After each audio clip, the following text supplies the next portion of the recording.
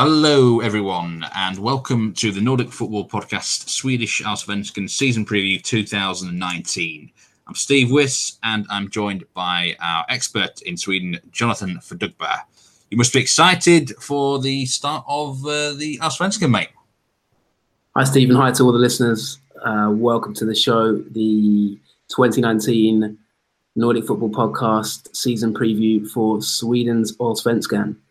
We've had part one, which was the Eliteserien, and I guess we're doing it in alphabetical order, N, and now we're on to S, and it's Sweden, and I am absolutely buzzing. Cannot wait. Been ready for this show, been waiting for the new season. I'm really, really excited. Let's do this, Steve. We're like a London bus, aren't we? We don't do a podcast for a while, and then two in the space of 3 days.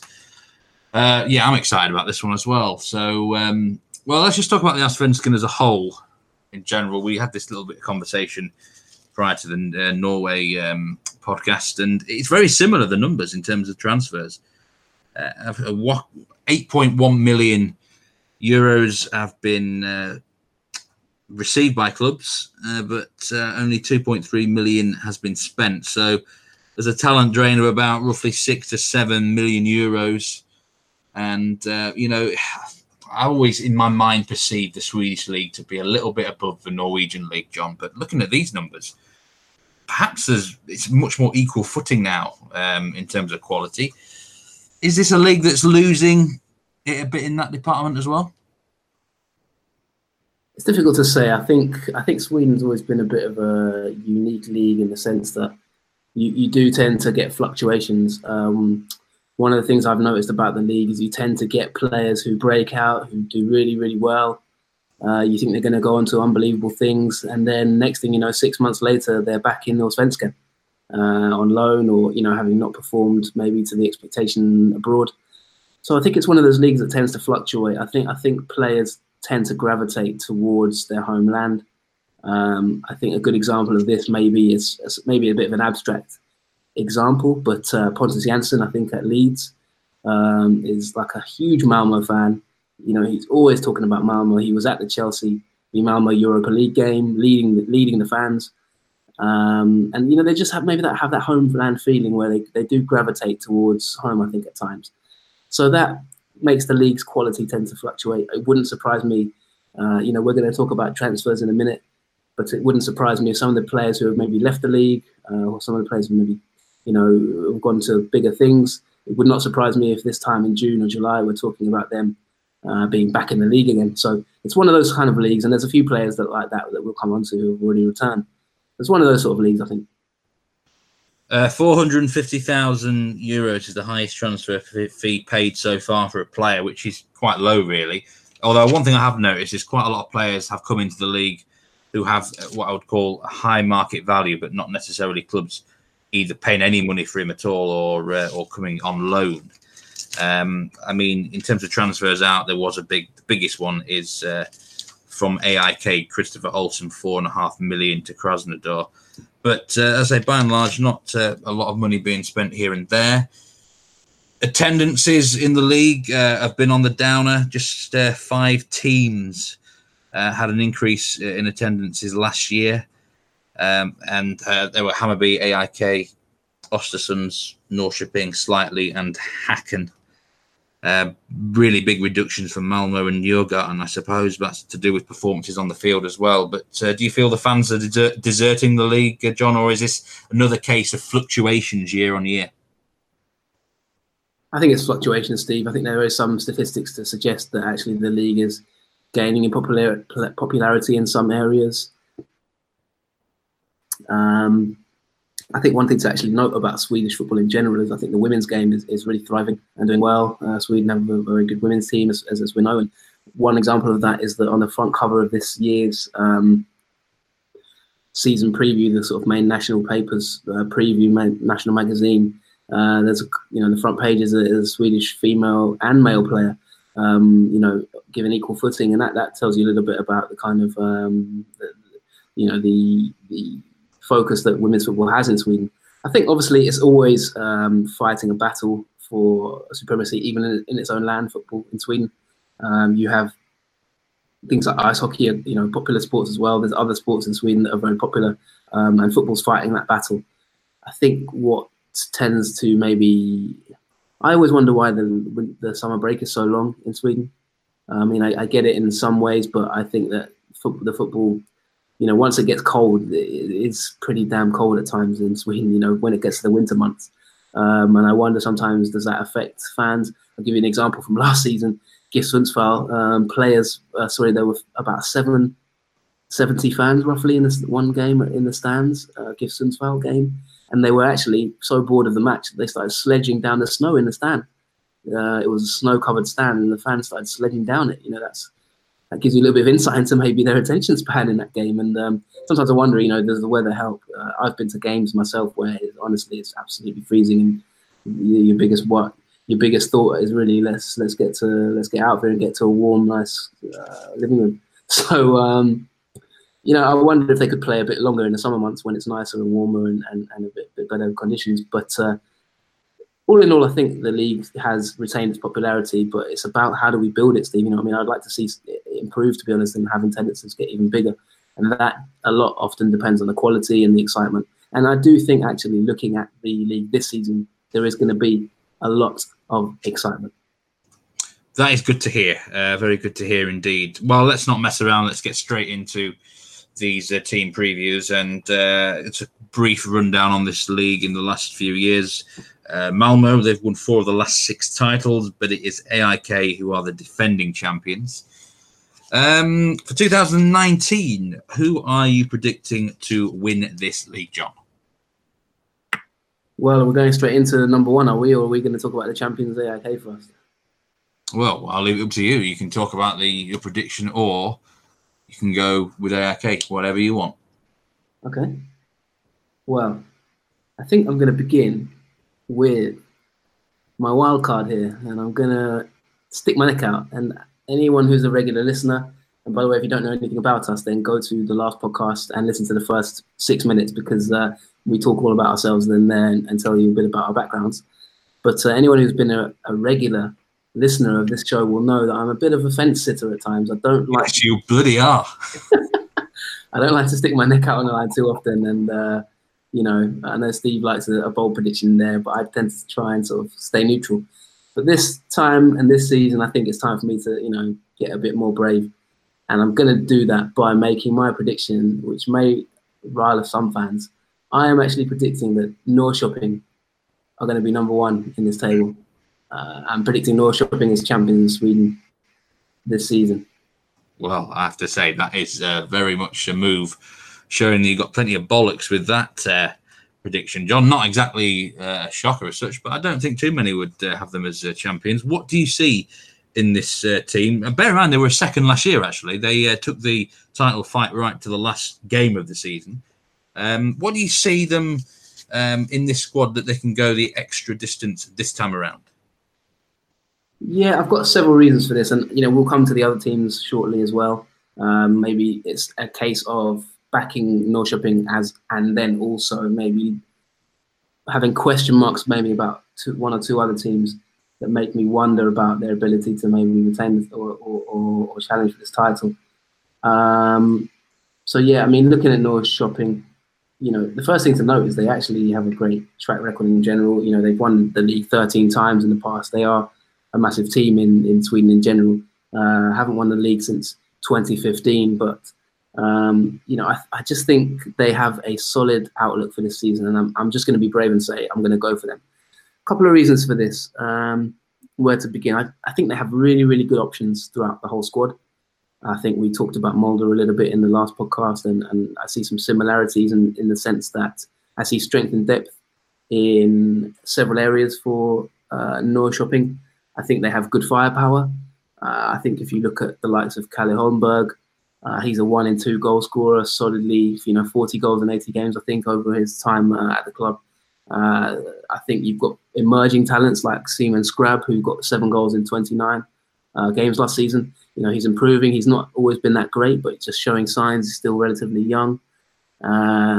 You've got the likes of Niemann, who's come in now. He's a bit of a club legend. He's the sort of Marcus Rosenborg to Malmo type player where, he's an emblem of the club. he will be looked upon as someone who can carry the can and, you know, has that passion for the team. I just think they've got a lot of good players, to be honest. I think they've got a good production line.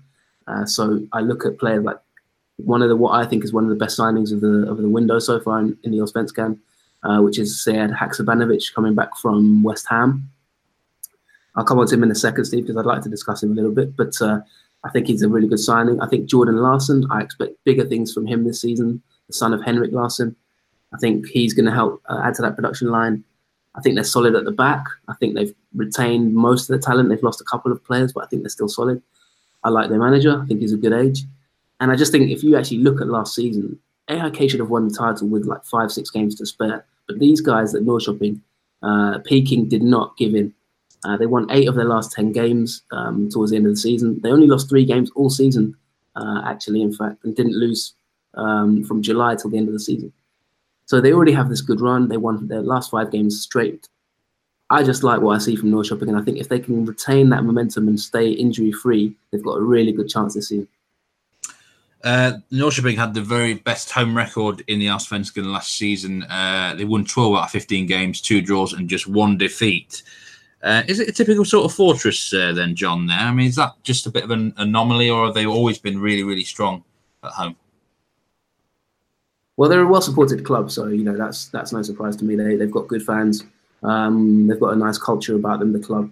They tend to go under the radar a little bit because obviously you have the big boys like AIK, Malmo, and then the Stockholm teams like Djurgården, Hammarby, who are maybe you could argue they're bigger than Norrköping. But Norrköping are a team who are, like I say, they've won the league several times. They've got a good history. And I just think that their home form, like you said, they had solid home form. They only lost 1 game at home last season. That was against Trelleborg, which was a massive surprise early on in the season. But I just think they've got a lot going for them, and I think I see them as a big title challenger. Just looking at their transfer dealings, they've made a profit this winter. They sold David Moberg Carlson for 1.6 million to Sparta Prague. 10 goals and 6 assists he got. But coming in, 2 names I want to talk to you about here. Christopher Nyman from Eintracht Braunschweig, I think that's pronounced, for 450,000. And also Sead Haksabanovic. You just mentioned him on loan from West Ham. 2 players that I'm interested to hear your opinions about. Well, yeah, I want to talk about David Moberg Carlson, as you've mentioned there. I think that's a big loss for them. He seemed to carry the can towards the end of last season. I remember a game towards the end of the campaign, in fact, against, I think it was Örebro, where he was outstanding. They won 3-2. He scored twice. I think he was, towards the end of the season, really, really good. And he's fully deserving of his move to Sparta Prague. And in fact, he's already gone there and got two assists and 1 goal in 5 games in the Czech league. So it looks like he's picked up where he's left off. As you said, yeah, he got 10 goals and 6 assists in 29 games. But I look at it and I think to myself, all right, they're going to miss him, and they will miss him because he is a good player. But if they can, if Haksabanovic and Jordan Larsson can sort of pick up 5 goals and 5 assists each, that pretty much makes up for his loss. And I see no reason why Jordan Larsson and Haksabanovic can't do that. I expect big things from Jordan Larsson this season. I don't think he really had a good season last year, but I think he has ability. And as I say about Haksabanovic, he was a breakout star at Halmstad before his move to West Ham United. Didn't work out for him there. I heard a lot of stories behind the scenes about Haksabanovic, that he was a bit too much enjoyed the bright lights of the big city in London, and maybe got a little bit distracted in terms of training. I heard sort of rumours, and I don't know if they're not verified. I don't know him personally, but I heard quite solid reports that he was out partying and things like that, and maybe the likes of Andy Carroll and others at West Ham weren't the best influence on him. But he's come back now, and I'm hoping he can focus and knuckle down, because I think he should be capable of 5 goals, 5 assists minimum. And I just think that momentum could really, really benefit Norrköping. I also think, by the way, that the signing of Kasper Larsson in defence is another one who could be good for them. And you mentioned Nyman. Like I said, he's an iconic figure at the club. He's the one who will be a sort of spiritual leader potentially. And so I just look at them and I like what I see. And I think if they carry that momentum, then they've got a really, really good chance this season. Okay, a bold prediction there in Norrköping to win the title. In terms of closest challengers then, I mean, do you see it being a tight title race? Who do you think is most likely to challenge them for this title? Well, yeah, just before we move on, I think, like I said, Jens Gustafsson is a really, really good manager at this level. I think he will do well. I think Alexander Franson is one of the best midfield players in the league. I think he he blends defence and attack, and I think he can become a bit more of a leader this year. And I think Isaac Pettersson in goal, a young goalkeeper for Norrköping, he's 21 years old. I think he's a fantastic goalkeeper, actually, and I think he's got an argument to be the best goalkeeper in this league this season. And so, like I say, Steve, I look at all that and you add it up together. Like I say, Neiman is the captain and potentially the spiritual leader. Like I say, you add all those things together: the goalkeeper, the defence, the midfield with Franson in there, and then the supply line, and then the strike force. They look really, really strong. Okay, well, the bookmakers' favourites to win this league are Malmo, and well, it's no real surprise, is it? They've won 4 of the last 6 titles. But you don't think they're going to win it this year. However, you do predict them second, so I'm guessing you suspect that they will be a strong, strong contender. I do indeed. I look at Malmo and I think they've got a lot to do. Maybe I think the reason I don't have them as champions, I base it on a couple of things. I mean, firstly, let's look at the positive side for them. You know, they only lost 1 of their last 20 games last season.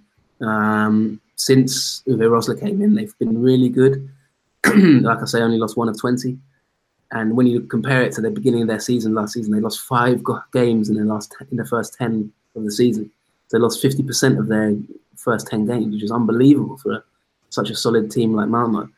So you look at Uwe Rosler and you think to yourself, well, those results imply that perhaps this is their year in terms of, maybe they'll carry that momentum on. But I just look at two games that I've seen recently of them, and I know you can't read too much into it in the early part of the season, but 2 games I want to highlight is number one, that were quite instructive. These games were quite instructive for me. Number one, the Chelsea game at Stamford Bridge, and the other game was in the cup against Osters, who they were knocked out by. They were knocked out early in the cup. I just look at them and I think to myself, do they have the sort of creativity? Do they have that flair? Do they have that spark? I really expect big things from Romain Gall. I think he's got the ability to be one of the best players in the league this season. I think we could be looking at him as one who might even be off in the window in the summer. An American player who's got real quality. But him aside, I just look at the squad and I wonder sometimes where's the creativity, where are the spark, where's the goals coming from? They're a very solid team. They'll play a solid sort of formation. They may well even end up in a 5-3-2. They've played that in a couple of games in the cup and in pre-season. But Carlos Strandberg, I didn't think he had a fantastic impact last year. I do wonder about his ceiling, the striker, a young striker who's played for Sweden under 21s, but he's getting slightly on a bit now. He's into his early to mid-20s.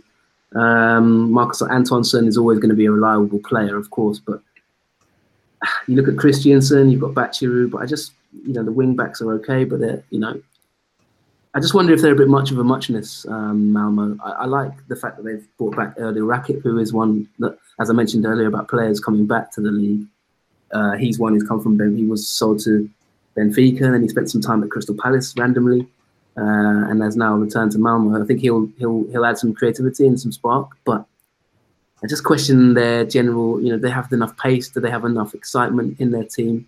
I think they maybe lack 1 or 2 sort of marquee names just to really convince me that they could win this title. Yeah, looking at their transfer dealings, they're one of the few clubs that have actually spent more than they've sold. In fact, they've not received any income from transfers this winter. They obviously are a club that don't need the finances in that regard. They did spend 500,000 on Erdil Rakip, as you mentioned. There's a player I do want to talk about. I watched him all of last year in MLS, Joe Inge Birgit. What do you make of this player, John? Because I've got a few things to say about him, not too pleasant, really. Well, what do you have to say about him? Let's ask you. Well, I've got to be honest. I mean, I watched him in MLS last year, and as you know, that league is full of goals, full of chances and goals. And just be honest, I've got to be honest, I just don't think his composure was very good. The opportunities were there, but he always seemed to fluff his lines a lot. Looked a bit very clumsy like, and that perhaps he was a bit unlucky to be playing at New York City because their home matches are played at a baseball stadium, for crying out loud, and the surface can be a bit crap sometimes. But maybe he was a bit homesick as well. I don't know, but I wasn't impressed with what I saw. He came with quite a strong, high reputation. So, he's another one of these players going back home to Sweden. I mean, this is like a theme, isn't it? I noticed this with a lot of transfers. Maybe he'll perform better on home turf, but I wasn't that impressed with him in MLS, in a league where he would have got an awful lot more chances than he's going to get in the Allsvenskan, Certainly, yeah. Interesting to get your opinion there. I mean, he's one who will be fighting for his place in the squad. He's not guaranteed to get in the first team, I don't think, by any means. You've got, like I say, Strandberg there. You've got Antonsson. You've also got Marcus Rosenborg, who will, is a reliable, solid sort of figure. He's obviously experienced and will tend to get probably selected more often than not. Birgit will have a challenge to get back into the team, I think. And he's one a bit similar to Pavel Sabitsky, who went to Leeds and didn't really make it and came back. He's now at Elfsborg. So I don't think, Birgit is really here or there, to be honest, in terms of influencing them in the title race. Like I say, I think they just, they may well sign someone before this end of the window, but I think they lack a bit of a spark. But the thing that makes me sort of maybe positive on Malmo is the fact that I think in the summer they're the sort of team that could go and spend and attract some big names and then push on from there. If you look at Malmo, they're a massive club. They have a massive fan base. They will be able to attract the best players coming back to Sweden, or the best players in the league in the early parts of the year, like they did with Romain Gol, who they signed from GIF Sundsvall. So that's the thing with this sort of team. They've got that pulling power, and if they use it in the summer, then you can't write them off. But I just look at their current squad and I think, is it as good as Norrköping's? Hard to say. And so I look at them as second place. Just before we move on to the next team, I just want to have a quick talk about Uwe Rosler because I've noticed that he averages 2.39 points per game in the Allsvenskan since taking charge of Malmo. If that was done over the course of a whole season, that would get them nearly 72 points, which would almost certainly win them the league. Obviously, I've seen these sort of things before, and it's a team over a calendar year, does this. It's about doing it from April till November, of course. In terms of the two managers, then Norrköping against Malmo, I mean, we've got two different styles here. You mentioned, Rosler's a little bit more conservative, yes? Slightly more conservative, but he tends to vary his tactics at times. He can play different formations. Gustafsson tends to like to stick to what he knows. I don't think there's too much in between them, really, to be honest. I think Rosler's got obviously different experiences. He's managed in England, but like I said, Rosler's done very well since he went there. And at one point last season, I thought they might actually go on a run and perhaps challenge for the title, but they didn't quite do it. Like I say, Gustafsson, his record last season, they really picked up form after the summer. In fact, throughout the whole year, they were consistent. They're a bit of an underrated team, I think. And what did you say their odds were to win the title? They're like third or fourth favourites. I think there's good value there. Norrköping are about 6-1, 7-1 in general. So a bit of value there compared to Malmo, about even money. Yeah. So, let's move on to the champions then, AIK. And, they won the league, but they certainly didn't win any awards in terms of excitement. In fact, only one other side in the division, that was Kalmar, were involved in matches that contained less goals on average. And if you were an over 2.5 goal backer in an AIK game, you were going to the poorhouse because only 7 of their 30 contained more than 2 goals in them. We know how they won the league, John, with a brilliant defensive record. And I guess the big question is that sustainable this time around? Yeah, you've hit the nail on the head there. And actually, just to maybe back up my point slightly more, A little bit of an interesting statistic for you here. There's only one team in the league that beat them last season. Can you guess who it is? Oh, I know this. I remember you mentioning it on the pod last year. I think it was either Hacken or Norrköping. I can't remember which one. You got that right there. It's Norrköping, Steve. So, maybe that backs up my point again. They're the only team who beat AIK last season, a 2-0 win in September. So, yes, but looking at AIK, you're correct. You bang on. They won the league based on their defence. And I've got them in third place. I think Malmo and AIK, you could flip a coin. I could see AIK easily finishing second. And to be honest, they could easily win the league again. I'm not saying they're not going to win the league, but I have them just down in third because I think Malmo have got that more greater experience maybe in terms of just doing it year in, year out. I struggle to see them finishing third. My issues with AIK, I would say I think they've lost some key players. Robin Janssen, obviously, if you look at their defence, they've lost Robin Janssen, who started 25 games for them last season. He's gone to MLS.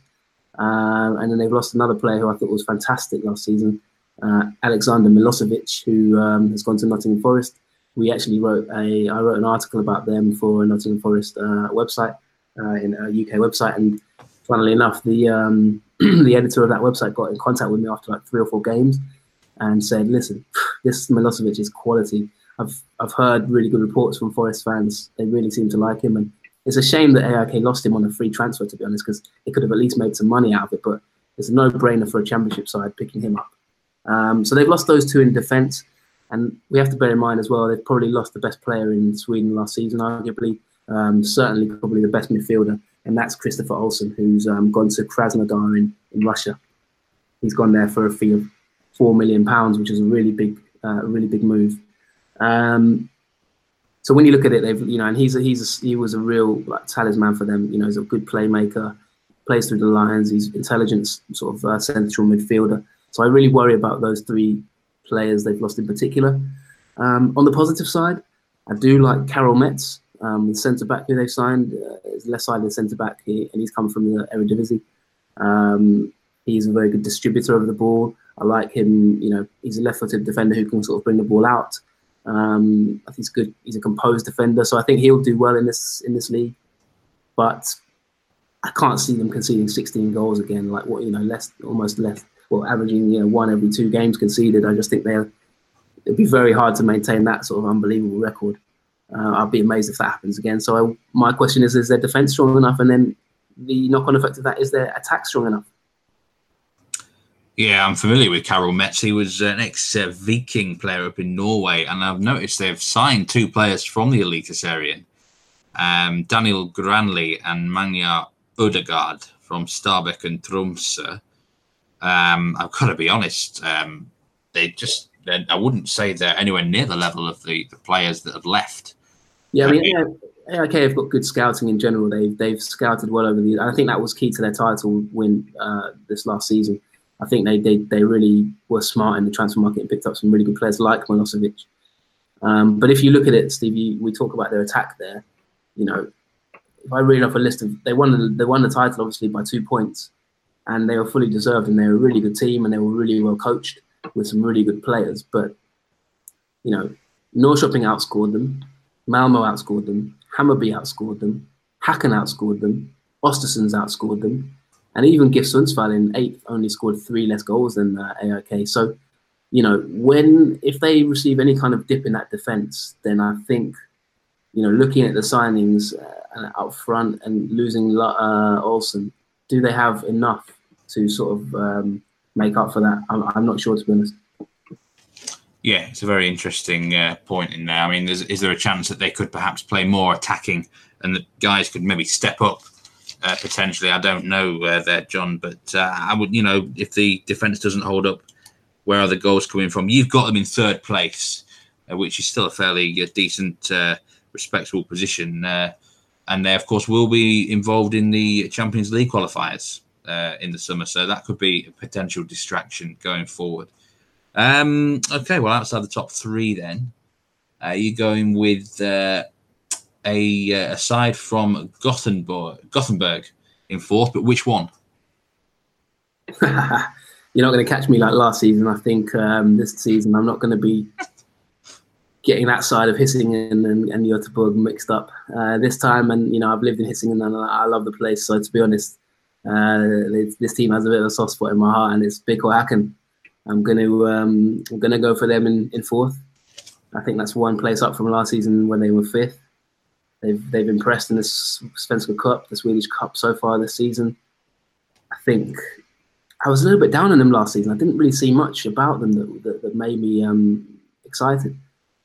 But you've got to look at it now and say to yourself, they're an established team now in Allsvenskan. You know, they've just bit by bit, they've just increased and increased their sort of their status in the league, to the point now where they're kind of a solid top 6 side, and I think they could even push top 4. I look at them and I just think, you know, okay, so if we take Paulinho, for example, he's a year older now, he's in his 30s. He was the league's top scorer by, you know, a couple of goals last season. He got 20 goals in the league, which was fantastic. And he's now their all-time top goal scorer, the Brazilian, a dynamic player. But, you know, he is starting to age a bit. And I remember the season before, he didn't have that great a season, and that was what put me down on him a little bit. And I just wonder, can he maintain that? I don't think he can maintain that, to be honest. I'd be amazed if he got another 20 goals and was top scorer. So I look at that and there's maybe a bit of a downer, but I just think they're very well coached. I think the manager deserves credit. I didn't give him credit last season, but I think he deserves credit. They've been guided to the cup final now, and you would expect them to win that against AFC Eskilstuna. I think that the likes of Dale Højrendust is a fantastic player. I've mentioned him before. He was one of my ones to watch last season. He's now actually been capped by Sweden. So that tells you all you need to know about the youngster. I think he will continue to improve and attract interest. And then they've got the likes of Nasiru Mohammed. And, you know, one of the things they've got in their favour is the pitch. They've got a compact pitch. It's quite small. It's not a very big attendance. You know, they tend to sort of play a pressing game. They tend to play fast-paced football. So I think it suits them going away from home as well. They can play counter-attack. And at home, they have such a compact field that with that winger system, they can get at teams. You know, they don't have to sort of have prolonged periods of possession. So I think they, you know, if you look at the league table, I think they've got a good chance. You know, they were the top scorers in the league last season. So you've got to factor that in too. Yeah, it's funny you mentioned attendances there. I noticed that they had the lowest average league attendance in 2017, which is pretty remarkable, just less than 3,000 per game. I mean, how do they keep managing to overachieve? I mean, this on those sorts of statistics, you would think, oh, they're just a really small little club. I mean, IFK fans must be really pissed off that this small outfit from just across the city is constantly, well, in recent years, been outlasting them a bit. And, you know, they must be obviously very well run off the field, John. Yeah, well, I think there's 2 factors you can put this down to for BK Häcken in terms of their development. And by the way, if you look through our archives, we've actually interviewed their sporting director, Sonny Carlson, in the past, so you can get more insight in that pod if you wanted to dig into the archives. But from my point of view, there's 2 key factors in their general kind of improvement over the years. Number one, they have a fantastic academy. If you look at players they've had from their academy in recent seasons, like I say, Dale Højrendust is one. And there are several others who have come through and emerged and either been sold or gone into their first team. I mean, one example recently was Kevin Ackerman, who went to Fiorentina. There's been some sort of medical problems apparently there, and apparently the transfer might not have even gone through, and that's still kind of been a bit of a wrangle. But just in general, they have a really, really good academy. And then the second point is the Gothia Cup, which is probably the biggest or one of the most famous youth tournaments in world football.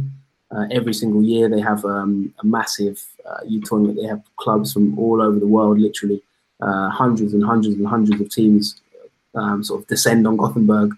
And we're talking sort of like youth teams from, you know, under 18 to sort of under 10, under 12. You know, they have teams from all over the world. And this has 2 benefits. Number one, it allows them to sort of scout players. So they tend to have signed a fair number of players actually from the Gothia Cup that they attract. And then also number 2, it brings finances in for them. So their academy is actually called Gothia Park, for example. And that tournament really brings in a lot of clout for Häcken. And that the finances have allowed them to sort of regenerate. And if you take a look around the training ground and their facilities, they're really, really impressive. And I, like you say, EFK probably do look at them a little bit. And, you know, they wear yellow and black. And, you know, they do tend to sort of give a bit of a bee sting to their neighbours these days. So, Yeah, they're a well-run club and they're a nice family club as well. It's the only team I've ever been to, the only ground I've ever been to where there's people playing FIFA outside the concourse where you get your hot dogs. There's like kids, they have a kids area, they give free popcorn, and there's like kids sitting there playing FIFA. I couldn't believe it. But yeah, they have a nice family feel about the club. I do like them actually. And going back to the sort of on the field, I think Yeremyev, Alexander Yeremyev, is a good player, 25, and I think he will get goals again this season. Former Malmo player who you could say probably is maybe equal to or better than Joe Ingeberger. So he was a good move, or good pickup. Ahmed Yassin, who had a good season previously. So, I think one player to also look out for is the Nigerian Ekpolo, Godswill Ekpolo. I think he will do well in defence. So yeah, all in all, Steve, I like Beko Häcken, and I think fourth is a solid shout for them. Fascinating to hear about Häcken there. Really fascinating stuff. Great club, it sounds like, in that sort of way. Let's move back to Stockholm, and you've got in 5th and 6th place Hammarby and Djurgården respectively. Hammarby, it was so cruel for them last year, wasn't it? They were so close to making Europe. You almost feel like they deserved Europe, but they were picked on the last game of the season. You've got them 5th this year, which is a small decrease for Hammarby. Do you think, at the end of the day, last year was a bit of a gut wrencher for them at the end of the year, wasn't it? Can they recover from that? Well, we'll see. They conceded a lot of goals last season, 35, which is, even Kalmar and Tent conceded that just as many as that. For a team that wants to challenge for the title, that's unacceptable. So the first thing they're going to have to do is sort out that defence. They had a bit of a stinger, like you say, because also the fact that Eskilstuna and Häcken are in the cup final means that their European players, they could have qualified for Europe if I think AIK and a couple of the other teams who were already in Europe had won the cup. But the fact that Häcken and AFC Eskilstuna are in the final means there's no Europe for Hammarby. So a double blow, especially when you look at the fact that they were pipped on the last day of the season by Malmo to that place in the league, that 3rd place spot for Europe. So yeah, it's not gone too well for Hammarby. And if you look at their transfers as well, they've actually lost quite a few players. Bjorn Poulsen, who I talked about a lot last season, he's gone to the Bundesliga 2. I think he'll be a really big loss. I think he was their best defender. Their second best defender was probably Neto Borgs, the left back Brazilian who has gone on to Belgium now. He's been sold after 1 year. They've also lost Jiloan Hamad, who was quite solid for them last season and was productive in terms of his numbers of assists and goals. And then they've also lost their legend, and one of the most famous scenes of last season's campaign was the main man himself, the veteran Kennedy, who scored an unbelievable free kick and ran off to the fans, and someone chucked a full pint of beer onto the terraces. Kennedy caught it in his hands and actually took a drink from it. As he ran to the corner flag. It's like, you've got to watch it on YouTube. You've never seen anything like it. It was like sort of, it was like watching sort of synchronized swimming, but beer drinking. Where he just caught it in his full stride. Brilliant. But he's retired and he's like a club legend. He was in tears. They had like a celebration for him in the last game. Club legend. So I think they'll miss a bit of character this season. I think they'll miss a bit of quality.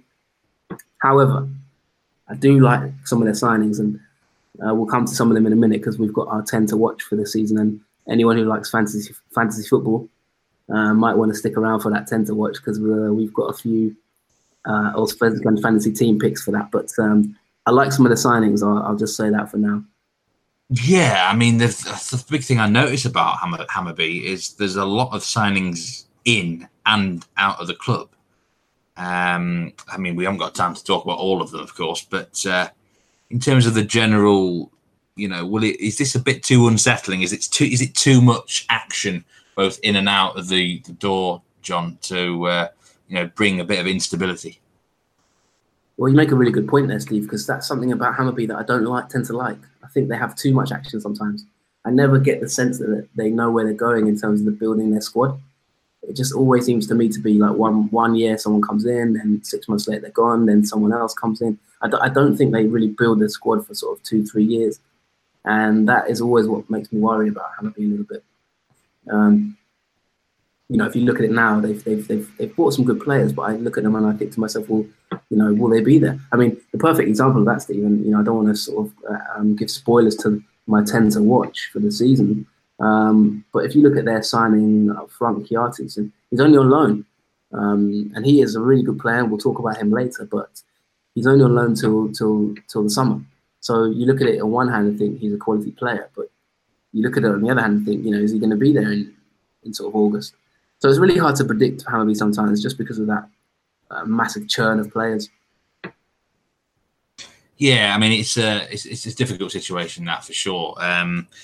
But I mean, on the field, you see them in 5th place. I mean, are they a dark horse to be above that, or do you see them just sort of locked in that sort of best of the rest sort of spot? I really thought long and hard about who's going to finish higher out of Djurgården and Hammarby for sort of 5th and 6th. I thought about it for quite a long time, and don't forget, like I say, you know, Hammarby are one of the best supported clubs. They've got a 32,000 seat arena. You know, they've got a lot going for them, Hammarby, if they can get it right. I know you like them as a club in general. They do recruit quite well, so I'm not criticising the club's recruitment, but I just think it's a bit kind of, they tend to lose players quite easily. They don't seem to retain players for many, many years.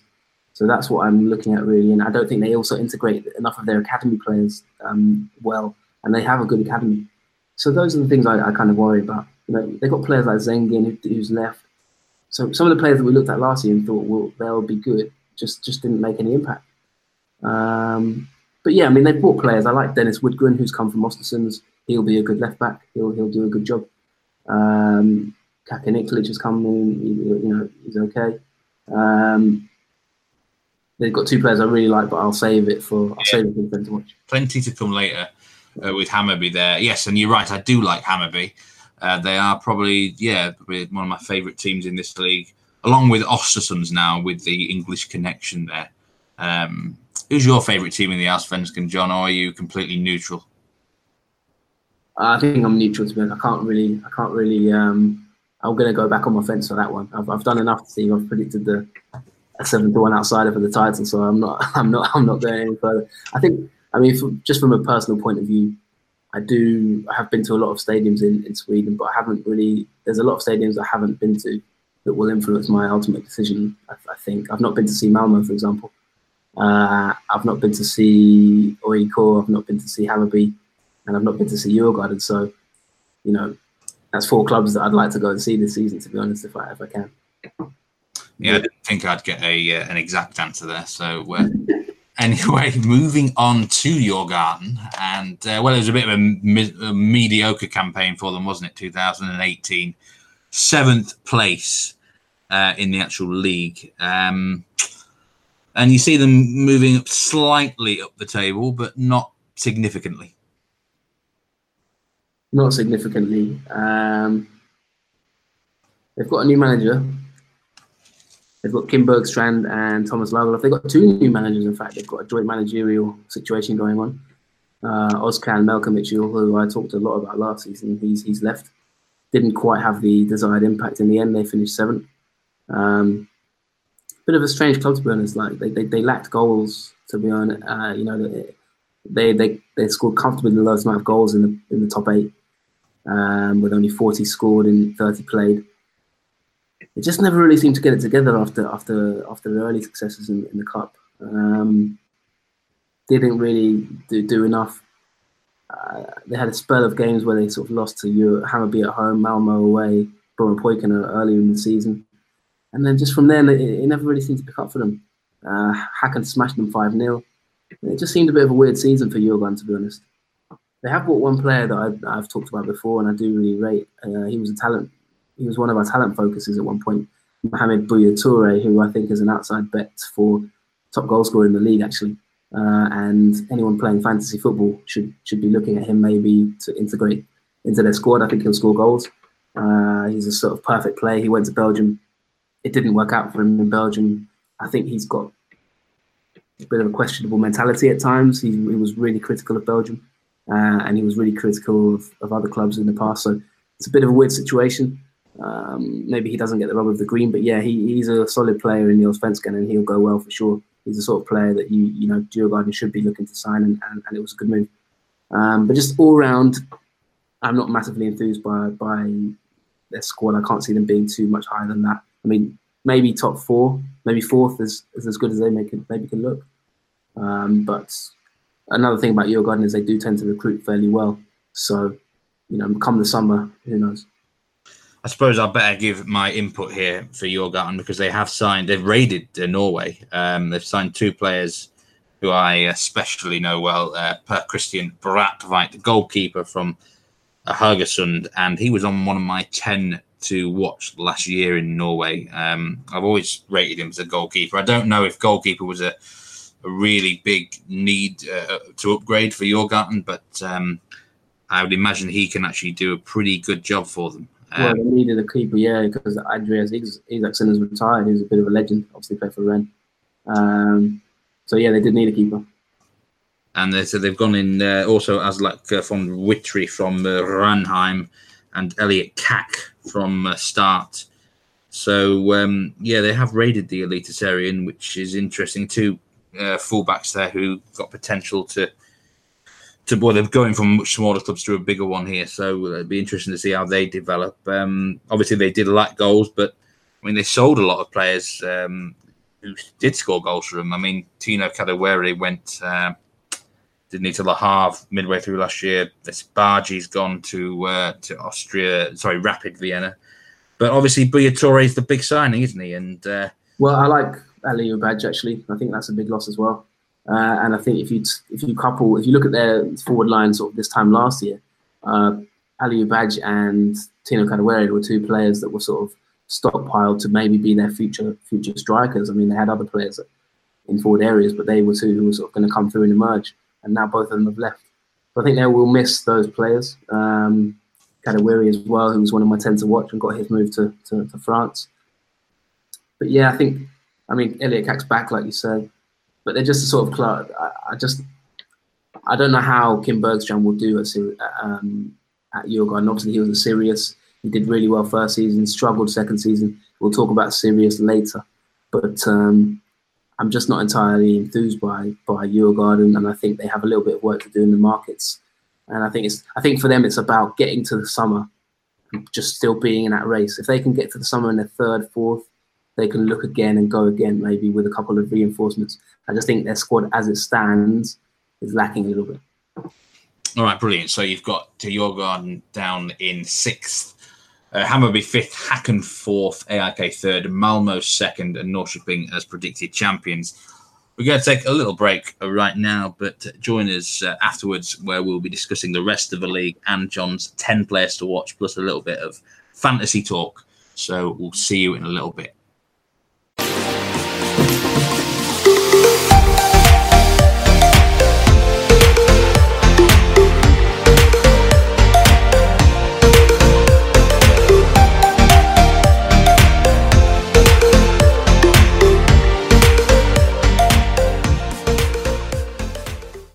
Welcome back to the Nordic Football Podcast, Swedish Allsvenskan Season Preview 2019. I'm Steve Wiss, and I'm joined by Jonathan Verdugber, and we're halfway through our season previews here. Next team we're going to talk about is Östersunds. You guys are predicting them for 7th place, John. A side very much with an English connection, previously with Graham Potter, and now Ian Birchnell, ex-VB, has taken over at the helm. And a very friend of the podcast, Sean Constable, is one of the assistant managers there. So Östersunds in 7th place. John Henry, you see them going fairly well this year? Well, not really, because obviously I've got them lower than last season. They were 6th last season and I've got them slightly down. However, I think they can definitely challenge for the top 4. So I don't think there's any reason to suggest that they will certainly 100% finish 7th. But I think they have a bit of a battle to sort of maybe finish above. I could easily see them finishing above Hammarby and Djurgården, but finishing above Häcken, Malmo, and Norrköping or IK, I struggle to see that happening. So I think the best they can aim for maybe is like between fifth and seventh. And I've just gone for Djurgården and Hammarby for reasons like I think they're slightly bigger clubs. I think they're slightly more established. And I just wonder about the sort of Graham Potter effect and how it will affect Östersund in terms of, can Ian Birchnell keep that momentum going? Now, obviously, this is quite a difficult team to discuss it in a way, because obviously we're good friends with Sean Constable. We're good friends with Ian Birchnell. We've had them both on the show before. And also, I do like them in general. So it's, you try and stay as balanced as you can. I mean, let's look at the facts with Ian Birchnell here. He's actually, points per game has doubled since he joined Östersund compared to Viking, where we've had a really, really insightful show with him talking about his time at Viking, which you can listen to in our archives. But yeah, he's played 19 at Östersund and won 10. The thing with them is they're quite a streaky team under Birchnell at the moment. They're the sort of team I think they'll be slightly inconsistent, and that's why I have them in that kind of 7th position. I think that, if you look at last season, they went on a run of 4s. So it was 4 straight wins, 4 straight defeats, 4 straight wins, literally in 12 games. So they're an up and down side. I think they're still finding a little bit of identity in terms of where they're going now. It's a completely new direction. They've had off-field problems with their sort of chairman, Daniel Kimber, who's been, facing accusations of sort of off-field issues, financial issues, in terms of the sources of money, funding for the club, which has also put a bit of a shadow on them slightly. But they've recruited well in terms of, they've got David Webb, who is their technical director. He's been at Spurs and he's been at Bournemouth as well. So he's a shrewd operator. He's got a good eye for a player. And that leads me onto their sort of recruitment, because it's really, really fascinating. And I think they'll be a really interesting team to watch. And I can't wait to watch them, actually. For the likes of players like Ravel Morrison, they've got players like Juno Baptiste, who's come from Crystal Palace, who was prolific at youth level. And I'm keen to see how he does. Just to give a bit of insight to maybe listeners who don't know, David Webb is sort of put down as the man who discovered Wilfried Zaha. And so when you see a player like Baptiste, who was at Palace, coming in, also Charlie Colkett, who was at Chelsea's academy, they've got quite a lot of players that sort of will be intriguing to watch. But my worry about Östersund is they've also lost quite a few players who were solid players under Potter. And so I just wonder if that will catch up with them, and how well can these new players gel. Yeah, I mean, how big a year is this for Ian Birchnell? Because he comes in to replace Graham Potter, and really that was Graham Potter's side, wasn't it? And but now we're in a situation where, we've had a whole winter, and Birchnell, obviously, is the jury still out on Ian Birchnell a little bit? Because now it's going to be his team for a full year. Definitely. Yeah, I think the jury is still out from the club's point of view, simply because, they've got faith in him, and I do think he's done well so far. I don't think he's, you can't criticize him, because Potter is basically the Alex Ferguson of Östersund, So it's in that sense you could compare Birchnell to David Moyes, and he's not done worse than Moyes, that's for sure. He's steadied the ship. I think they've done quite well. I think they've kind of solidified themselves, and they've gone now in a new direction. They're looking to integrate new players. But the question, in terms of the club, Daniel Kinberg is massively ambitious. He said to Graham Potter he wanted them to win the title within a couple of years. So they did have that intense drive and desire to sort of push on. So it's not the sort of club that will just be content with mid-table, for the next 5 years type thing. So there will be kind of that internal pressure to a certain extent. And I think that will also come from Ian himself. I think he's an ambitious coach. I think everyone at the club wants to progress.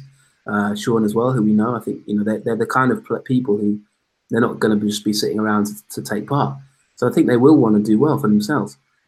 The question I have, Steve, is, like I say, for number one, Östersunds are not the most massively supported team in the league. They're kind of an organic project, really, up there in the north.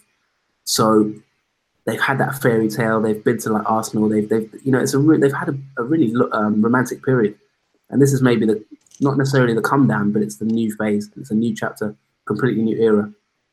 The other thing I just wanted to say is that obviously a key aspect of this is going to be Ravel Morrison. Now he was called within the sort of corridors of Manchester United. He was described as the best player to ever come from their academy, or one of the best players to ever come from their academy. Ferguson actually said that he was better than Giggs and anyone like that at that age. He massively rated Morrison, but the problem was off field. He was surrounded by maybe the wrong people. He's never quite just had that focus you need to be a sort of Manchester United player. But I have heard like reports from even as he's been in Ostersund's that his ability is second to none, and remains second to none. He's only there till June, so that's a bit of a worry. Like if he does unbelievably well, will they be able to keep him?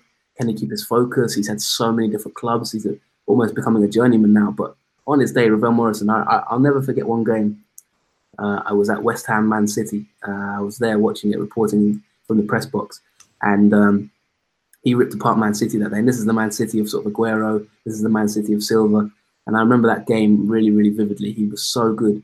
And I thought to myself, he'll play for England. But, he fell out with Sam Allardyce, and there's rumours behind that. And it never quite worked out for him at that point. And it was a real shame for him because I think he could have established himself in the Premier League at that point.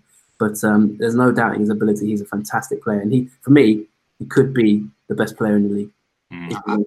I think there's a lot of very exciting. I think they'll be a good team to watch, Ostersunds, to be honest. A lot of intrigue there from a neutral perspective, and I wish them well.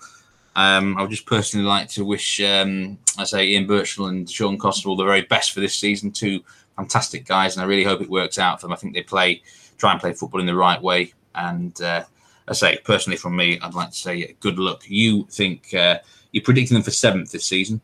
Yeah, also, by the way, they've lost Douglas Berkfist recently to Haugesund since we recorded the last point, and he's going to be a good signing for Haugesund. Okay, so I'm actually going to talk about a couple of other sides before the side you're predicting for 8th. Helsingborg are back in the league, a newly promoted side, a big club in Sweden, and I was reading a few tweets about them. I mean, the expectation is that they come straight into the league and not going to be in any relegation trouble, and probably going to be fighting in the top half of the table. And you see it that way as well, John?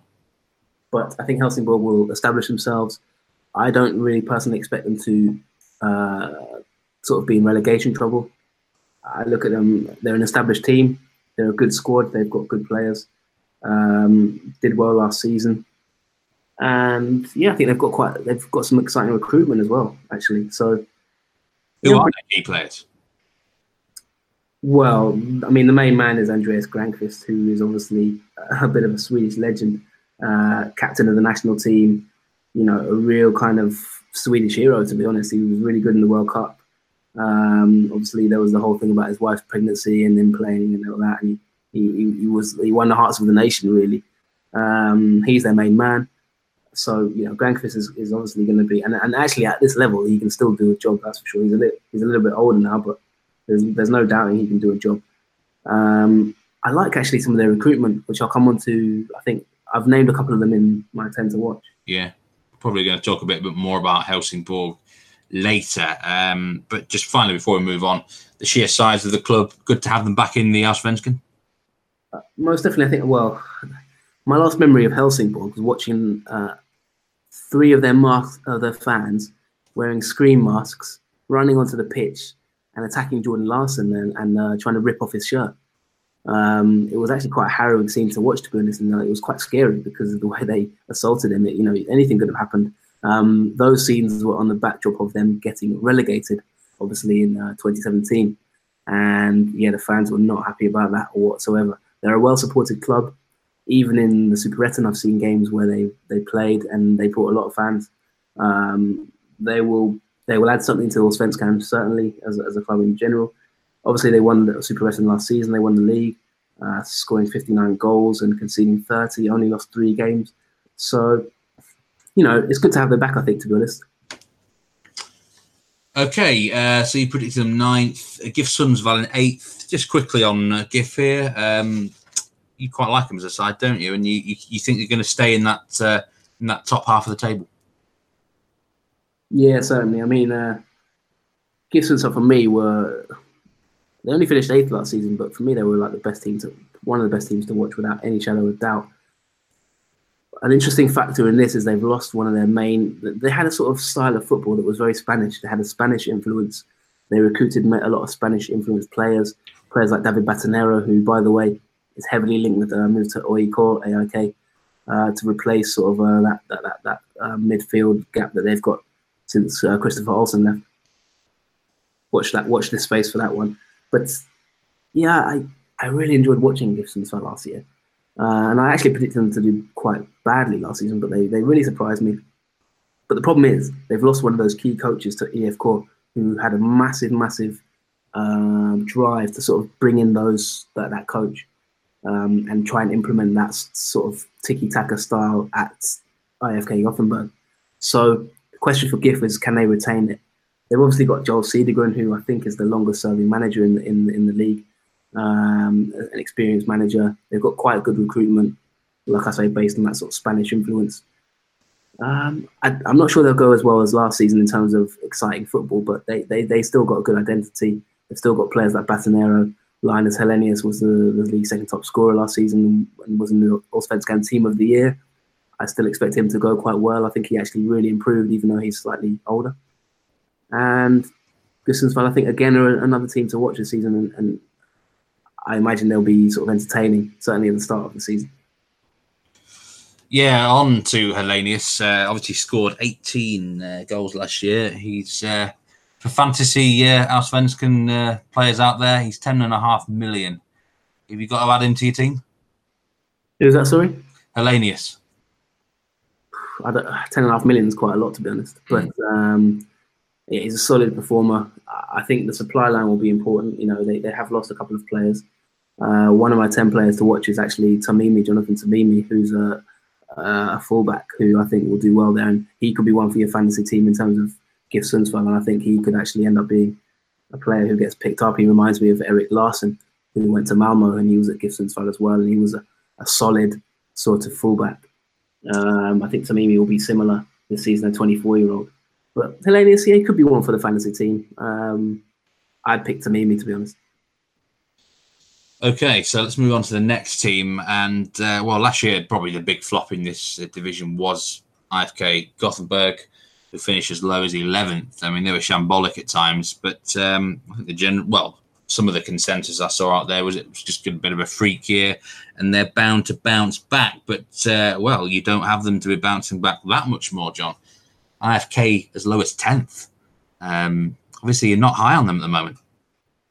Well, it's one place higher than last season when they finished 11th. And bear in mind, they were only 5 points above relegation last season. So, I think they're going to have to take baby steps. They've had a big sort of internal upheaval behind the scenes. I think they're still looking for a sporting director. They've been looking for him for months now, since Mats Gren left, the sort of sporting chief. Like I say, they went all out for this new coach to sort of implement that tiki-taka style. Last year as well, don't forget Poya Asbaghi, he was the youngest manager in the league. They went all out for him because they wanted him to bring in his new style of sort of 3-4-3. That didn't work, and they changed formation quite a lot last season. I don't think they found their way yet. I think they will eventually, but I think this season, I'd look at them as maybe they could maybe reach sort of 8th, 7th, but as it stands, I think there are other teams that maybe they might finish above GIF Sundsvall, but I'm not sure. Essentially they've tried to steal GIF Sundsvall's style, you could say. The interesting thing to note about EF Core is they actually have the youngest average age in the Allsvenskan. And this is part of a regeneration project that they've kind of stated quite publicly. Their aim is to win Allsvenskan within the next sort of 2 to 3 or 4 or 5 years. And they want to do it with players from their academy. They've got a real focus on their academy. They have a very good academy. We'll talk about some of their players soon. And they have a drive around that academy. And I think it says a lot that they've got the youngest squad. I think they are, like I say, that tells you a bit about it. That gives insight into their state of mind right now. I think they're rebuilding. And I think they're looking to the future and sort of just putting the blocks in place. Because they've had a lot of players come and go as well, like Hammarby. It's been very hard to figure out what they're trying to do with their recruitment over the last few years. It seems to be they throw the baby out with the bathwater. They buy a load of players and then they get rid of them as well. So But I think they've got some exciting players this season, and it's just about maybe consolidating and then maybe going forward from there. What would actually be an acceptable finishing position for fans, do you think? Well, I think the fans have high hopes, and certainly hardcore EF Corps fans aren't going to be satisfied finishing below Häcken, and certainly not 10th.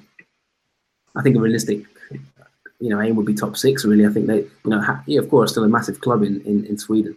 There's no doubting about that. But we have to look at the realist. We have to be slightly realistic about it. The last 2 seasons have been pretty poor for them, and I think they're not totally out of that situation yet. I don't think they're still rebuilding, in my opinion. But there's some real positives to look at. We'll talk about our players and our 10 to watch, but they've got some academy players I really like. We'll talk about Benjamin Nygren soon, who I've been beating the drum about since he was 16, and he's proven me right already with his performances.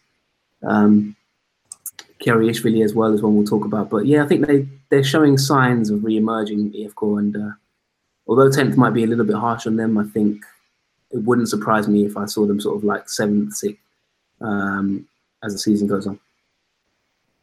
Okay, we're going to move on to the relegation battle now, and 2 teams that you've got sort of hovering above that zone, maybe get sucked into it, are Kalmar and Elfsborg. We've got a question from one of our listeners, Varsen, on Twitter at Oscar Hult 1991, a loyal supporter of the podcast. Thanks very much for your questions over the last year or so. He says, everyone seems to think that Kalmar will end up worse this year, even though the team is stronger. They've only lost 1 pre-season game against Malmö. What are your thoughts on Kalmar, John? Well, if you look at their season last season, they're a bit of a... And by the way, thanks to Oscar, who's a really loyal supporter. It's a bit of a mishmash when you look at Kalmar's season, really. It was a big shame that their manager had to step down due to health reasons mid-season. They then brought in Henrik Rydström, whose record read sort of played 15, only won 3 and picked up 14 points. But they never really looked like they'd go down. They're that sort of team, to be honest, Kalmar. I could see them finishing 11th, 12th. I don't think they'll be in too much trouble. They tend to get 1 or 2 signings right, but they're another team who tends to get signings wrong sometimes. I remember they had a lot of random players last season, brothers and sisters and sort of like people with the same names everywhere. And I was quite critical last year of their recruitment. But funnily enough, they started the season really well. They won sort of 5 of the first 7. So first 8, sorry. So they actually started the season pretty well on form. But from there, it didn't really do too well.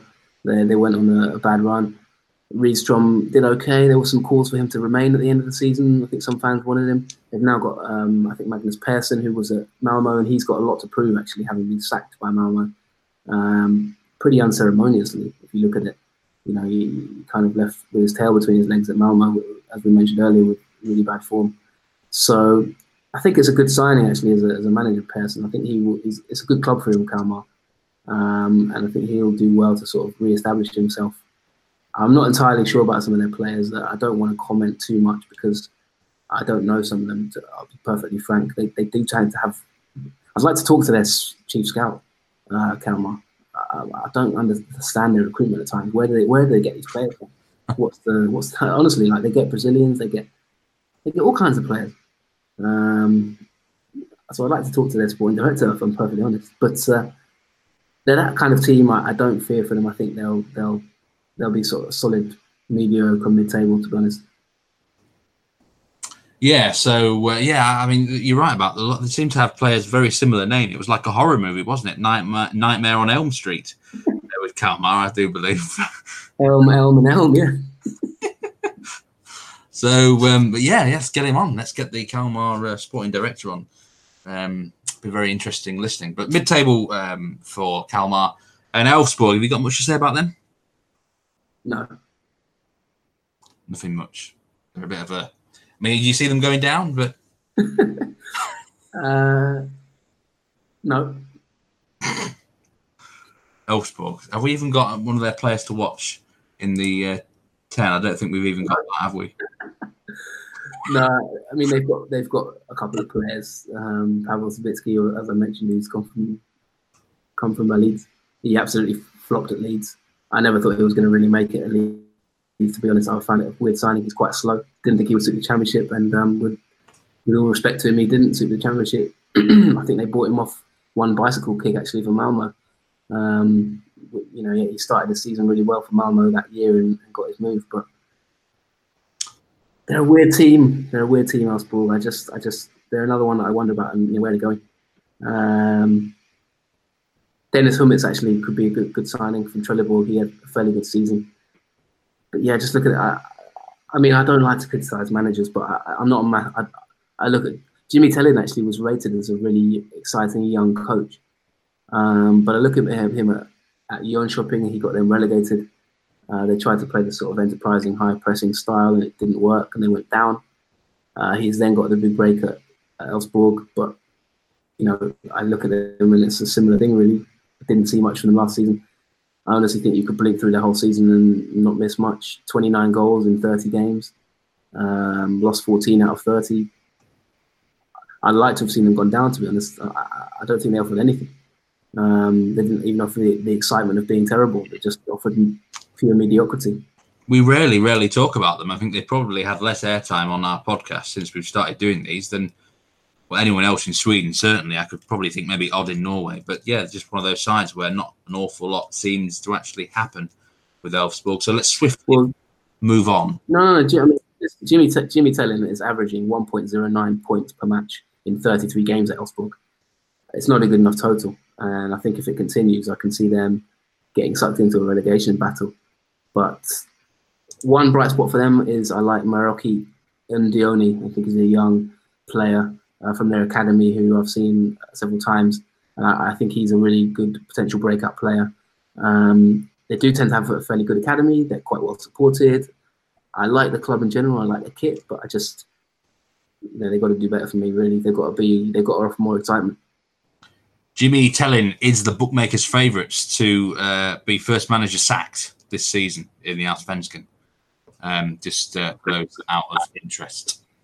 So maybe, I don't know if you want to back him at odds of just over 2-1 there, John, but the bookmakers are not expecting him to last that long. Okay, this relegation battle then, there's two newly promoted sides, Falkenberg and AFC Eskilstuna, and we've still got two other sides to talk about, Sirius and Örebro. Which two of those do you think is going to go down? To go down, I have the bottom two as Falkenberg and IK Sirius. Okay, well let's start with the Sirius actually, because they are the Allsvenskan side previously, but you think they're going to slip down into that automatic relegation spot? Sirius? Yeah. I do, yeah. I fear for Sirius, actually. What are the big problems? What are their big problems going to be?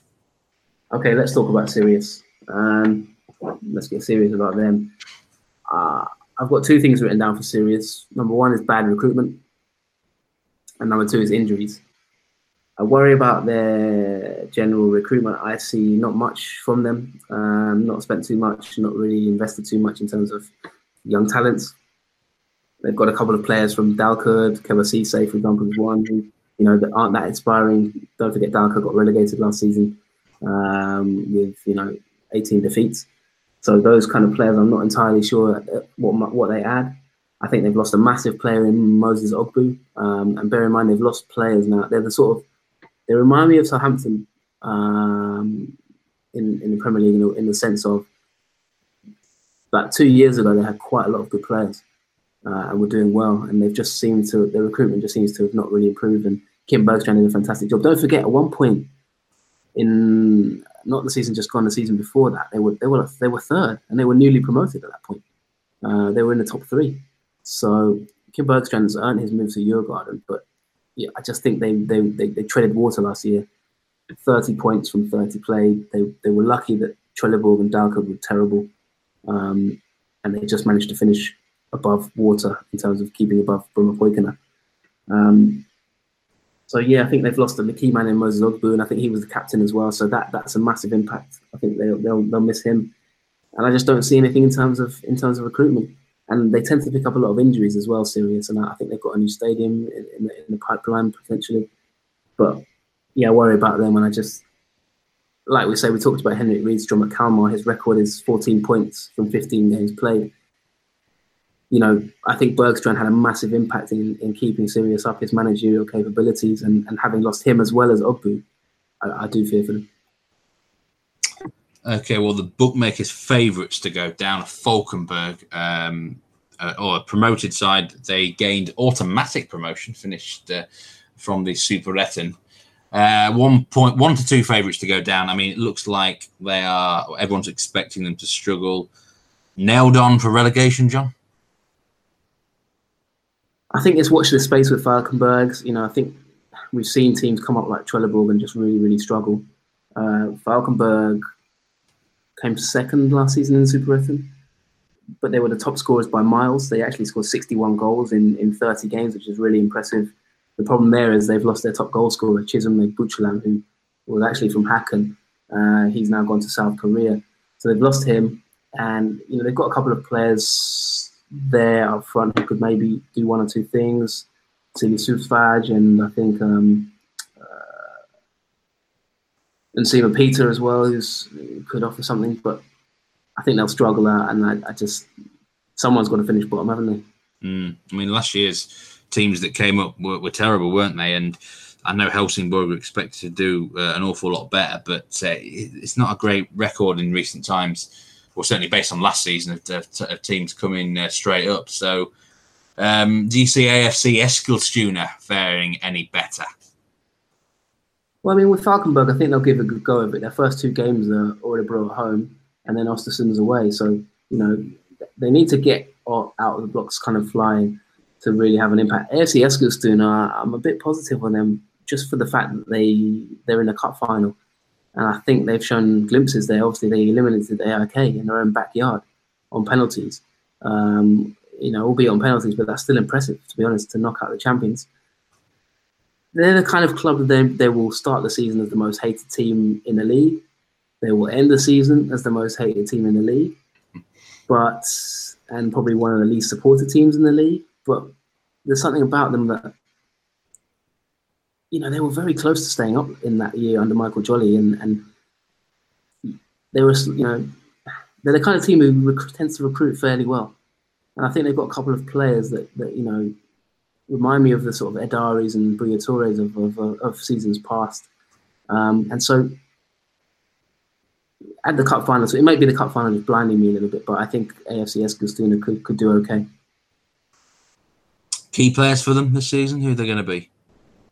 Well, I've got one of their ones to watch actually, and that's Samuel Nomani, who's a 23-year-old Nigerian. He got 12 goals in the Superettan last season for them. And did quite well in the cup as well in certain games. I think he scored against Norrköping in the cup early this year. Adi Nalic as well is one from Malmo who's on loan. Malmo signed him and sort of immediately have loaned him out. He's a young player. Could be an interesting one to watch. They had the best defensive record in the Superettan by miles. They were the AIK of the Superettan actually in second division. They conceded 16 goals, similar to AIK. The next closest in that league in terms of goals conceded was 30 goals. So that tells you how good their defensive record was. They've lost a couple of players, but if I look at, I think sometimes teams who come up tend to have a bit of a, you know, they have that momentum behind them. And I think obviously being in a cup final, they'll have a little bit of momentum, which I think will just take them to my predicted position, which is 13th. You think they're going to avoid any form of potential relegation? Yeah, 13th or 14th they'll be. So I've gone 13th. Well, the last team we're going to talk about are Örebro, and they were 9th last year, so quite a significant drop in terms of your prediction for them to 14th. What is going to cause them to jump down the table so significantly, do you think? Yeah, it's a fascinating one, Steve. And I think whereas you've got teams like, you know, teams we talked about, for example, Elfsborg, and maybe even Kalmar, you know, the kind of teams where they're about as joyless as sort of getting a bedtime story read to you by Tony Pulis. Örebro are quite a fascinating one, and I really worry for Örebro. And obviously we had Axel Kjær on the podcast last season, and he's an exciting young manager, I think. I think he's he is potentially going places.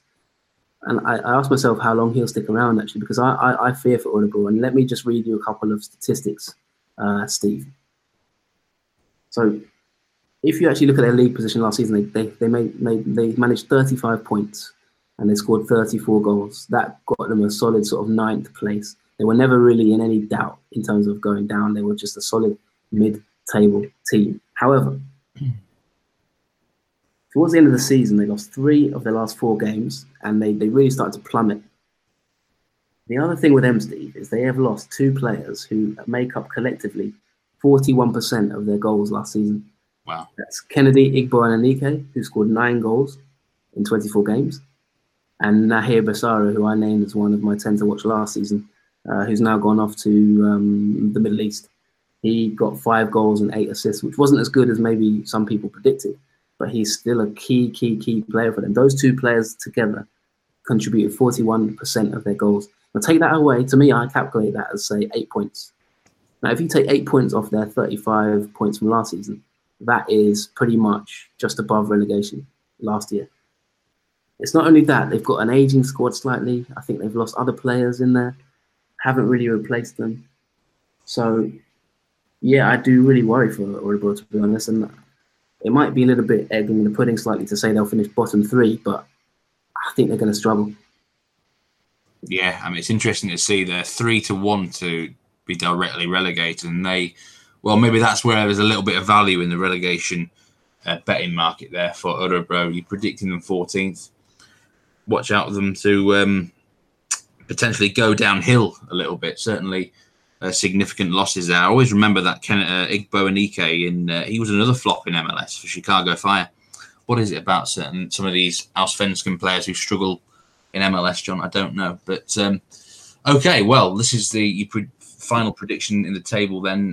We've done the top 6, so you were predicting Östersund 7th, GIF Sundsvall 8th, Helsingborg 9th, EFK Göteborg 10th, Kalmar 11th, Elfsborg 12th, AFC Eskilstuna 13th, Örebro 14th, Sirius 15th, Falkenbergs 16th. Okay.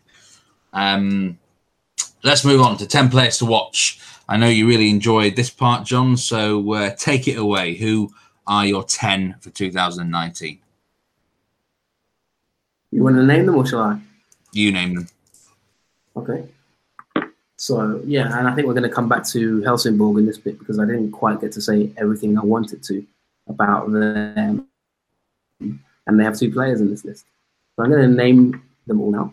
I'm going to go through them for you. My 10 to watch for 2019 season, Steve. Ravel Morrison, quite a predictable one, really. Östersund. Romain Gould. Noel Umbo of Helsingborgs, who's a young striker from Gillingham, who Helsingborg have picked up and I think is an interesting signing. Giorgio Kiriashvili from EFK Göteborg, who managed, as I mentioned before, I think 9 goals and 4 assists in 27 games last season in his breakout season, his first year in Sweden. Really impressive. Vidar Kjartansson from Hammarby. Kunyai Bendu, who's another one from Helsingborg. He's a loan player, I believe, and he's been at Celtic. He's on loan from Celtic. Odilon Kosunu from Hammarby. He's a young 18-year-old centre-back who's an absolute beast. And I think Hammarby have really guarded him and hanging on to him because they've had interest from other clubs. And they've been straight in there when he turns 18 and given him a contract. And I think he's one to watch. Benjamin Nygren, as I mentioned, the youngster, the teenager at EFK Göteborg. Samuel Namani from AFC Eskilstuna. And as I said before, Jonathan Tamimi from GIF Sundsvall. Okay, well, we mentioned we were going to talk about Helsingborg a bit more in this section. So you've got 2 players from them to watch out for, Noel Umbo and Kunyai Bendu. So let's tell us a bit more about those 2 guys. Yeah, well, Noel Umbo is a player who I think was a little bit unlucky at Gillingham. I don't think he had the run of the green there. I've heard of actually stories behind the scenes that are slightly unsavoury as to why he left. I believe the manager takes a bit of criticism for that hasn't come out yet, and things may come out in the future. But I can't say too much on that. But in general, Noel Umbo is a youngster. He's 21 years old. Sorry, 19 years old. And he's the kind of player that I think, I mean, he's been at Charlton's Academy, Gillingham's Academy. He's a sort of physical player, quite quick. He went on trial there. He wasn't really getting in the team at Gillingham and was given a trial and impressed enough to get the contract. To me, he's the kind of player who could go well in the Allsvenskan. I think his game could be suited to that league. So, you know, it's a speculative one, I'll be honest, and I might be wrong on it. He might be a bit young, but he's the kind of player I look at who has the profile to maybe do quite well in Sweden, I think, especially at a team with relatively low expectations in terms of, you know, if he gets 10 goals, that's a massive achievement, and I think he could aim for that. So he's one of mine. Kundai Benyu as well. I mean, he's actually been quite highly rated over the past, but has never really seemed to do it. He was at Celtic for a while and hasn't, you know, quite cut it there. But I think he's just one of those players that I like the look of, and when you get, you know, players with technique and something a little bit different about them, when they come to Sweden, they can tend to do quite well. And I think Benyu offers that. So I think it'll be interesting to watch. The next player I'm going to ask you about, and I can never resist a young central defender with great potential. And I do like the sound of this Odilon Kosunu at Hammarby. What skills do you think he has got that can sort of make a real impact in this league at such a young age? Well, I think Odilon Kosunu is the sort of player who, within a few weeks, he'll be in everyone's fantasy team, depending on how Hammarby go. He is a player, as I mentioned, I think he's been with the club for more than a year, actually, Hammarby, but he's been unable to get work permits and been unable to get kind of, you know, he's under a team, so he hasn't been able to be signed, but he's had interest from a lot of other clubs. Like I say, he's a real sort of tall, physical athlete of a player. The quote from the sporting manager of Hammarby, Jesper Jansson, was that we have massive hopes for him. They really seem to rate this player.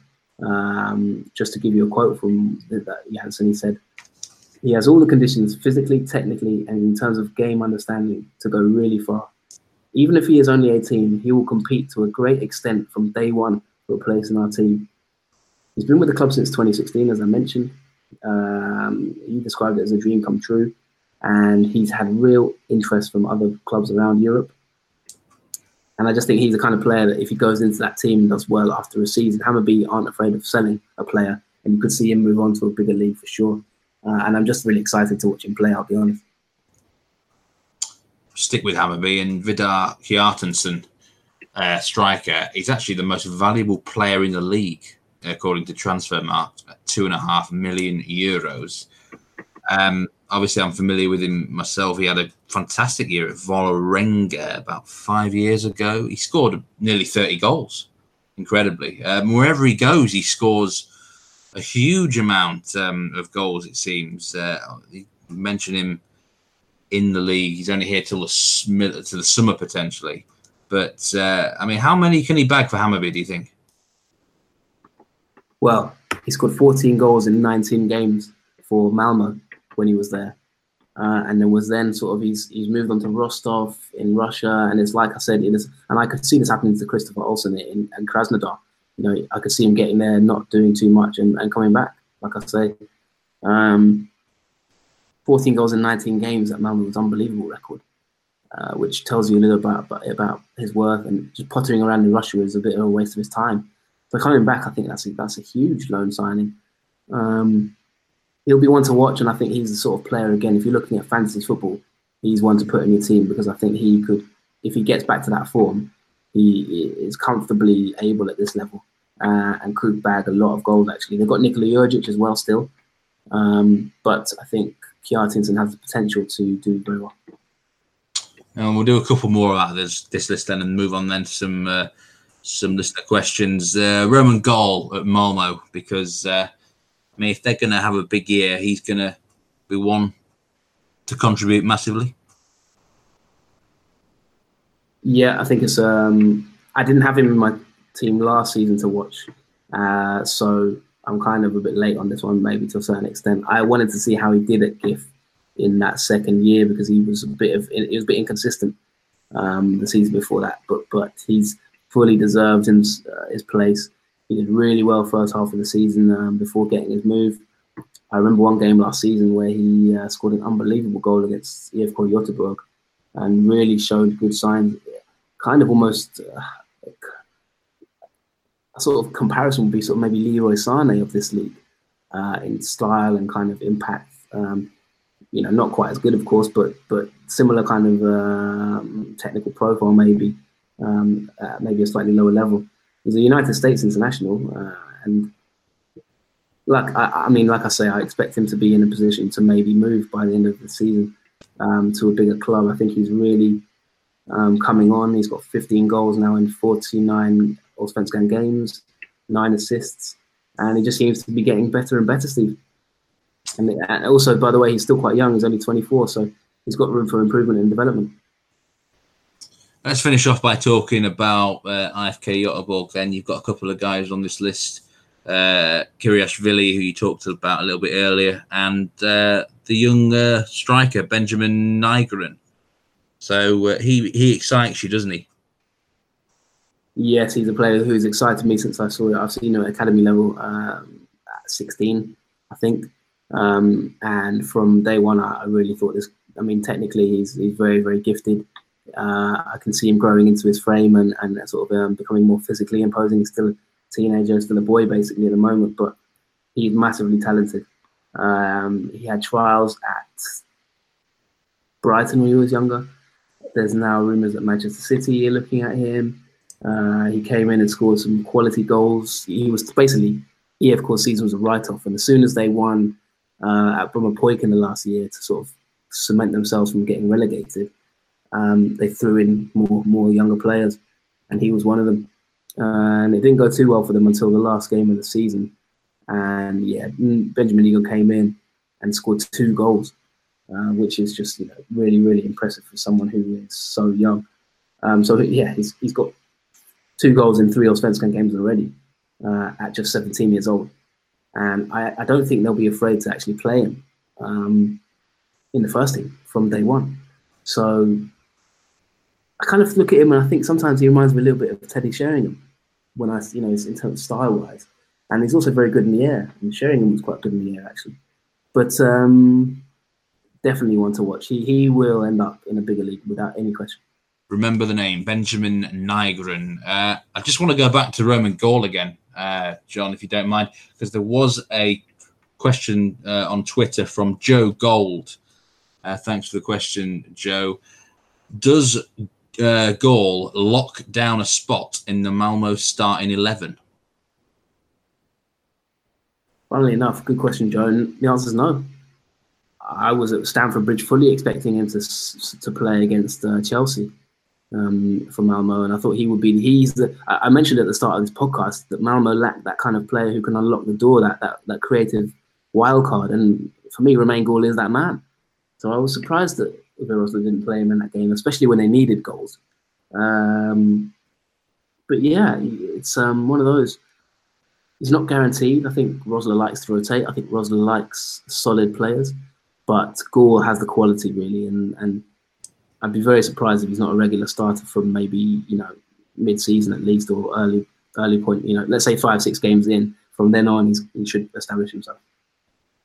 Okay, some more questions then from Twitter. I don't want to forget about some of the other 10 to watch that we're not going to be able to talk about. Jonathan Tamimi at GIF, Samuel Namani at AFC Eskilstuna, but Ravel Morrison's on this list as well, John. And this question we've had from For Life Uyen is asked us, he's joining the Allsvenskan Fantasy again this season. Have you got any hot inside tips on who looks sharp in Östersund at the moment? For fantasy football? Yes. A lot of people I've seen have put Dino Islamovic in their team up front, but for me, he's a little bit inconsistent, so I'd stay away from him for a few games. I haven't looked at their fixtures, so it's hard to comment, but you'd be hard-pressed to look beyond Ravel Morrison, for one. Charlie Colker's a midfielder, so you're not quite sure in that sense. Let me think about this a bit more. Yes. I'll have to come back to you on that one. I might tweet. I might follow us at Nordic Foot Pod, and I'll tweet something before the weekend. And we've also got a question from Jürgen Hernholm. He also asked about how you thought Kjartan, the Icelandic Kjartan, really, I'm going to cut this out. Yes, would perform in Hammarby. Hopefully, you answered his question there by when we talked about him. But also, he wants to know who you think will win the Golden Boot in the Allsvenskan for 2019. Very good question, Jürgen. Instinctively, my gut says if you're looking for a value bet, Buya Toure. If you're looking for a predictable bet, Paulinho. And if you're looking for maybe a bit of an outside bet, tough one, really. Yeah, so Buya Toure. If Kjartansson extends his loan, he's got the ability. So yeah, I would say Buya Toure is my outside bet. I'll be honest. And finally, we've got a question from a real legend of one of our followers, Salola Olamide, who was in contact last year with us a few times. Thank you very much for your question, Salola. And he's asking both of us actually, please. Can I have your predictions for the opening week, both in Norway and Sweden? So, have you got a couple of predictions for the opening round that Salola could have from you, John? Okay, I haven't really properly looked at the opening round, but predictions. I'm just going to make one, I think. I'm going to say. Let me look at this. Let me think about this a little bit. The big game is Malmo against Häcken, by the way. That's going to be a great game on Monday. But I'm going to go Kalmar to beat Sirius. There you go. 1.75, you can get it. And Salola, my tip in Norway is Vålerenga to beat Mjøndalen, by the way. So thanks very much for your tweet at us. Okay, well, I think that's about it, John. It's been a mammoth podcast, hasn't it? Absolute, huge one. Hope all the listeners enjoyed it and can... I mean, there's some great insight here into the Allsvenskan this season. Before we go, a couple of things. Don't forget to follow us on Twitter at Nordic Foot Pod and like us on Facebook. We had a couple of likes after last week's show for Norway, so I'm glad someone actually listened to that call to action and did it. Please continue to like us on Facebook because we will be more active there. But also Twitter is our main base. At Nordic Foot Pod. And the other thing to point out is we will be having fantasy league teams this season. So we will tweet out the code, we will tweet out the links, and we will be choosing our teams in the next day or so, Steve. We've got reputations to live up to. So yeah, all you people who've listened to us because of the fantasy football, welcome. And we are going to be giving you some great insights. So don't tell, or maybe do tell your friends, but you might want to keep it under wraps for maybe now and see how we get on. But yeah. Welcome, and we will be commenting a lot on fantasy football as the season goes on.